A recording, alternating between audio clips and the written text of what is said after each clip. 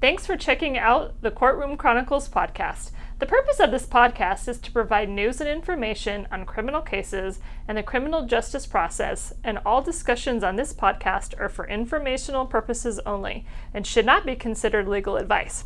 All cases and situations are different based on facts, evidence, and circumstances of the parties involved. Listeners to this podcast should not act on the information contained in any of the materials without first consulting legal counsel. Hey everyone, welcome back to Courtroom Chronicles with the County Attorney. I'm Mike Pelton, the Public Information Officer here at the Pinal County Attorney's Office, and we have County Attorney Kent Volkmer back here for episode 3. And for those of you watching online, we've upgraded our quote-unquote studio a little bit. We have some gold-plated microphones. It's almost like a half-hearted setup, I'd say. It looks beautiful. It looks very official, very legal, very law office-y.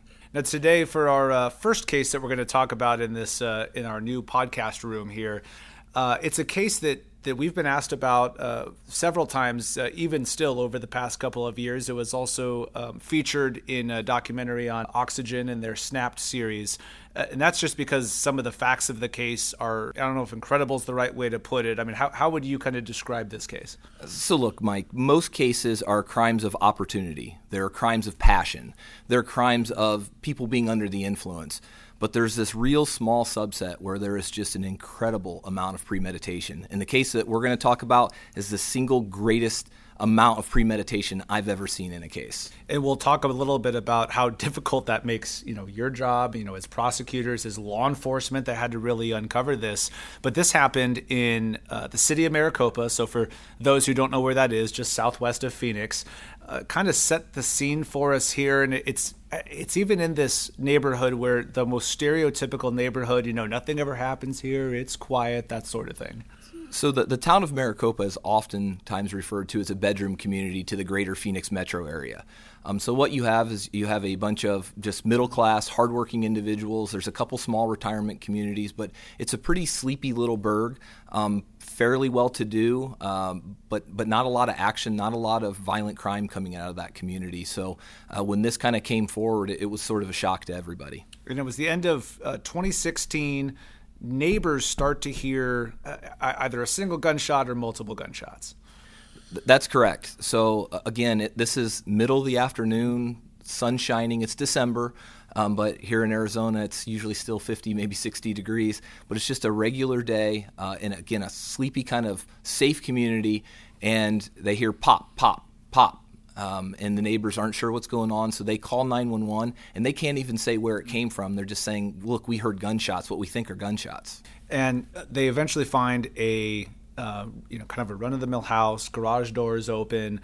No one's really sure, is this where the gunshots were? And it's really tough to tell where even the gunshots took place. Absolutely. So law enforcement has no idea what happened. This may have been fireworks that went off. This could have been kids doing dumb things. It could have been a million different things.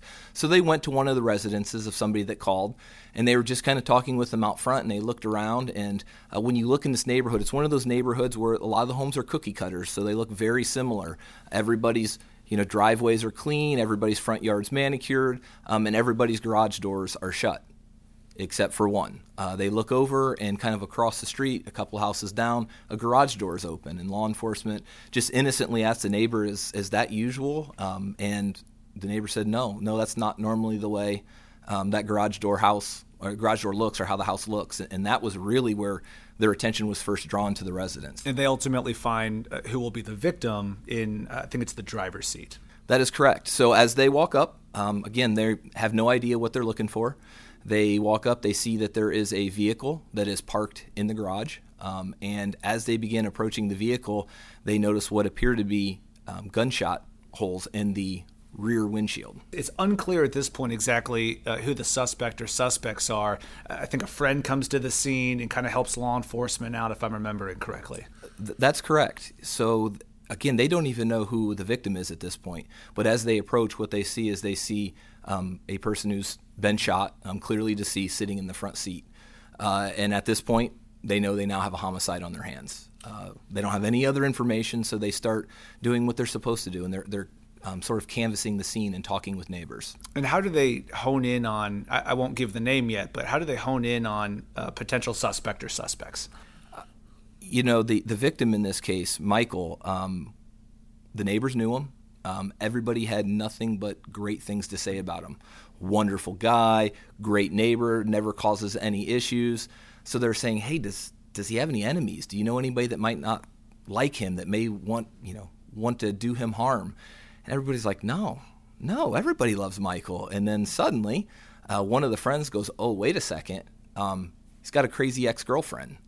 And that is the first sort of clue or first tip that law enforcement really gets. And before we even move ahead, I forgot to mention he was on the phone with his sister when the shooting took place. I don't know that really gave any context as to who the shooter was, but I think it was a family member who was actually on the phone with him when this happened. That's absolutely accurate. He is talking with his sister, and we'll get into this in a little bit, but he's coming back from a doctor's appointment, and he was just chatting with his sister who lived back east, kind of updating her on what happened, how things are going.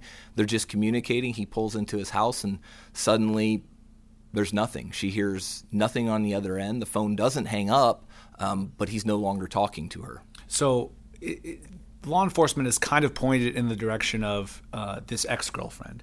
So now you have to run down, okay, well, it seems simple enough. Like, is there video? I mean, we'll easily be able to figure out if it's her or not. I mean, it wasn't quite that easy. No, it certainly wasn't. And they thought it would be easy at first because as they were starting to look at the scene and taking a step back, they noticed that Michael's house actually had a video camera. And they said, oh my gosh, we probably have, this on recording. So they go get a copy, and it was a little bit difficult, but they were able to work through it, and they were able to actually view the video camera, the surveillance camera. Now, unfortunately, the surveillance camera is not pointing right at his front door. Instead, it's sort of on the other side of a garage, so it's got kind of an obscured view. But as they watch and they go back to the rough time that they think it occurred, and they can figure that out from the 911 calls, and they're like, okay, let's go back, maybe 10 minutes before that. And what they see is they see a figure that has a black hooded sweatshirt on, the hood kind of pulled over their head, and I would describe them as sort of prancing. And there's something in their hand. They sort of prance. They come out of scene, not for very long, just less than a minute. Then all of a sudden you see them dart off, and they run off screen. And then there's nothing. There's no vehicles. There's no traffic for a little while. And then after a period of time, you see just a white minivan that drives by that looks like any other minivan you'd see in a sort of suburban community like this. And the suspect, or the presumed suspect, Catherine Sinkovich is her name, doesn't have a white minivan. No. So after they get the sort of suggestion, hey, the only person that might have something against him is his former girlfriend, they start researching and they find out, if I remember correctly, I think she had like a small blue sedan that she drove, not even close to being a white minivan. So initially they sort of said, well, don't think it's her. So they were sort of at square one again. So before we keep going on and how many kind of roadblocks there were in this case, I'm sure a lot of people are wondering, well, why would the ex-girlfriend want to harm this nice guy, Michael? That's probably what makes this case so difficult for everyone. So there's a little bit of backstory there. And the backstory is this. Michael had been the repeated victim of both physical and emotional domestic violence and abuse perpetrated by Catherine. Her behavior was outrageous. His family would describe it as crazy. And at some point, he had enough. He broke up with her and said, I want nothing to do with you. Then she comes back to him and says, well, I'm pregnant. Again, thinking about it, Michael wanted nothing initially to do with her. Going back, thinking about all the abuse, all the craziness that ensued, he wanted to just keep her away. And then it sort of weighs on Michael, and we get this from his family members, we get this from his friends, where he's watching her Facebook and social media accounts, and he sees her belly growing, he sees those things going, and he starts doing the math, and he says, oh my gosh, I really do think this is my child. So well before she gives birth, he reaches back out to her and says, look, I don't want to have a relationship with you, we're done, but I'm going to be there for my child. Like, this is my first child. I have no other children, and I'm going to be a father for my child. She didn't necessarily want that. No. She then said, "This isn't your child. I just lied to you back then. I just wanted to get you back. This can't." And she gave him some kind of funky date and some crazy math saying, "Not possible, could not be your child." But he knew. So back to this investigation. They start running down where Catherine was. She doesn't have the white minivan, right? Okay, well, she was at work that day during the time that this homicide occurred. Correct. And just to be overly sure, they actually went to her employer. They discovered that, much like we have, they have badges, swipe badges in, swipe badges out. So they pulled the swipes, and they looked, and that day, Catherine swiped in, and Catherine did not swipe out until 5 p.m., and this murder occurs at roughly 1 o'clock in the afternoon. So again, all indicia is that it was not her because she was at work during the time in question. So she doesn't have the white minivan. She's badge swipes will show that she was at work during the time of this homicide. What was Michael doing just before the homicide? So getting back to what we were talking about just a little bit ago, Michael said, "No, this is my child." And when Catherine gave birth to the child, Michael established a paternity case, and he went to the court and said, "Look, this is my child." And she again said, "It's not his child." And the court ordered them to take a paternity test. So what happened is the court said, "Look, Catherine, you need to go get a DNA swab of your child," which is just a little Q-tip of the inside of the cheek. You need to pick the facility. You need to take your child there, and then you need to tell Michael what facility it is so he can go there and he can give his DNA sample as well, and they can do a DNA comparison. And in this case, Michael, shortly before he passed, he was coming back from giving that DNA sample at the paternity clinic. I don't know what you feel about coincidences. I know coincidences don't make someone guilty, but I've got to imagine that's raising kind of the hair on law enforcement's back going, hey, this guy just got killed coming home from taking a paternity test. Something seems off there. So again, you have to look at it from a law enforcement perspective. We've got a really short kind of time frame when a case comes in to start making really quick decisions. So when they look initially, they've got a potential suspect in Catherine. So they look and say, okay, white van. She doesn't drive a white van. She has what looks to be a rock solid alibi. So they sort of initially scratch her off. And they're like, okay, we're back at square one. But then they uncover this information. And this information says, wait, we need to take a deeper look at Catherine and make sure that what she's saying is there, because they had no other leads. So they start, she worked in, correct me if I'm wrong, I think it was Tempe or somewhere right around the center of the valley. They start looking at her work, and her badge said she was there, but I think the police discovered that her badge might have been sitting there, but she wasn't? Correct.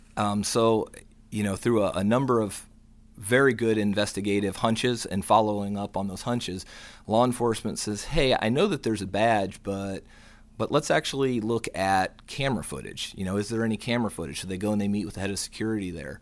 And sure enough, they ultimately end up getting camera footage of Miss Sinkovich walking out. And when they sync it up with her badge swipe, and they said, well, wait a second, we see her physically walking out. We don't see the badge, but she did swipe a badge. And when they saw that she swiped a badge, they said, well, we know exactly what time this badge was swiped. So whose badge did she actually swipe? And they went back and ended up discovering whose badge she swiped. And whose car did she swipe? One and the same. So it turns out that she actually took the badge from sort of her cubicle mate when her cubicle mate wasn't paying attention, took her badge, and actually took her cubicle mate's car keys as well. Law enforcement was able to actually locate that vehicle, I think, and then determine who the right owner was. And, okay, this is the car. It's not Catherine's car, but we found it. Correct. And shock of all shocks, it ends up being a white minivan, the same make and model as is seen in the video driving shortly after Michael's death. And the one thing presumably she didn't think about, because this seems really well thought out, the one thing I don't think she thought about was maybe the cell phone. Well, she kind of did and she kind of didn't, because she did have her cell phone on her, but she only got so far out of sort of Tempe proper into kind of Chandler area when suddenly her cell phone goes dark. It's turned completely off. So it's pinging, pinging, pinging, pinging, pinging, and then it's complete and utter radio silence. And then for about the next hour or hour and 15 minutes, There is absolutely no pinging on the cell phone. It appears to be completely turned off. And then after that hour and 15 minutes, suddenly it turns right back on at roughly the same place that it turned off. What was, if you remember, what was her explanation, or her, when presented with, hey, you're a suspect in, Michael's homicide, what was her story, so to speak? What I remember most is she was just kind of indignant about it. She had nothing to do with it. It's a tragedy.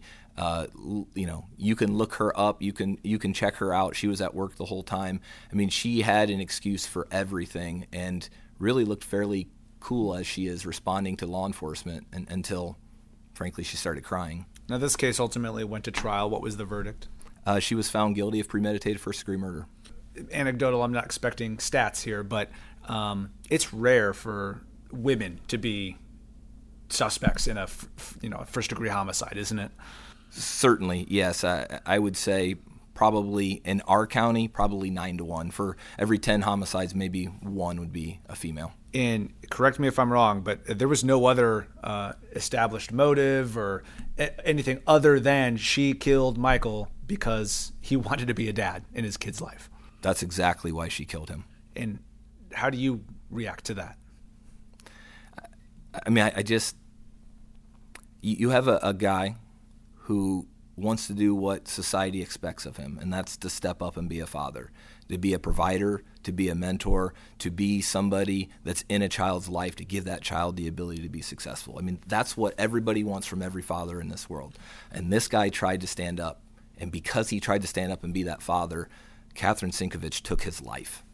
And one of the most chilling parts of this case, I think, to me, and for those watching online, we'll have the video on over this, but that's going back to that surveillance video in the moments that Michael was killed, from the side of his home, you see, who we now know is Catherine, kind of running up. Her face is covered, but running up. She has something in her hands that looks like a pile of paperwork. I know it wasn't ever definitively proved what she was holding, but what is the thinking that was what was that paperwork, do you think? The detectives were fairly confident that it was actually the paternity paperwork. The court's order to go get the paternity test and all of the paperwork from the doctor's office that day. It's still chilling. Certainly. And when you look at the totality of this case, she tried to put up a lot of roadblocks. I mean, talk about the job that law enforcement did in this case, because it's one thing to think, hey, Catherine is the suspect in this murder. It's another thing to actually prove it in court or disprove all the roadblocks she put up. I cannot say enough great things about law enforcement in this case. We talked about just a little bit ago, her phone turned off for an hour to an hour and 15 minutes. So what did law enforcement do? They actually got in a vehicle and they drove at that time of the day from that point to Mr. Agerter's house, sat there for a period of time, and then drove back during that same time frame to establish that, yes, in fact, that is about the exact amount of time needed to go, lie in wait for 5 or so minutes until the person gets there, and then return. They did all of the follow-up. They didn't just stop at the swipe card. They went and got the video. They interviewed everybody that was involved with it. I mean, they chased down every loose end. And it was only because of that just phenomenal police work that we were able to hold her accountable, bring Michael's murderer to justice, and really give his family that peace of mind that his murderer is being held accountable. And my last question here, just you called this like the single greatest case of premeditation you've seen. It may be a dumb question, but looking back on it now, why do you think that is? So, I mean, just think about what went through the planning here. So she set up a doctor's appointment, and she knew where he was going to be, and she knew where he was going to come from there. So in the meantime, she, that day, went to work like she would any other day. She swiped her badge like she would any other day. When her cubicle mate wasn't paying attention, she swiped her cubicle mate's card and swiped her cubicle mate's car keys. She was smart enough to take her own card off so it didn't accidentally trigger something when she left. She drove a completely different vehicle. She waited, she lied in wait. But again, remember with her phone, she got to a point, turned her phone off, and then waited. She got back to that same point. When she got back, she parked the van as if nothing was there.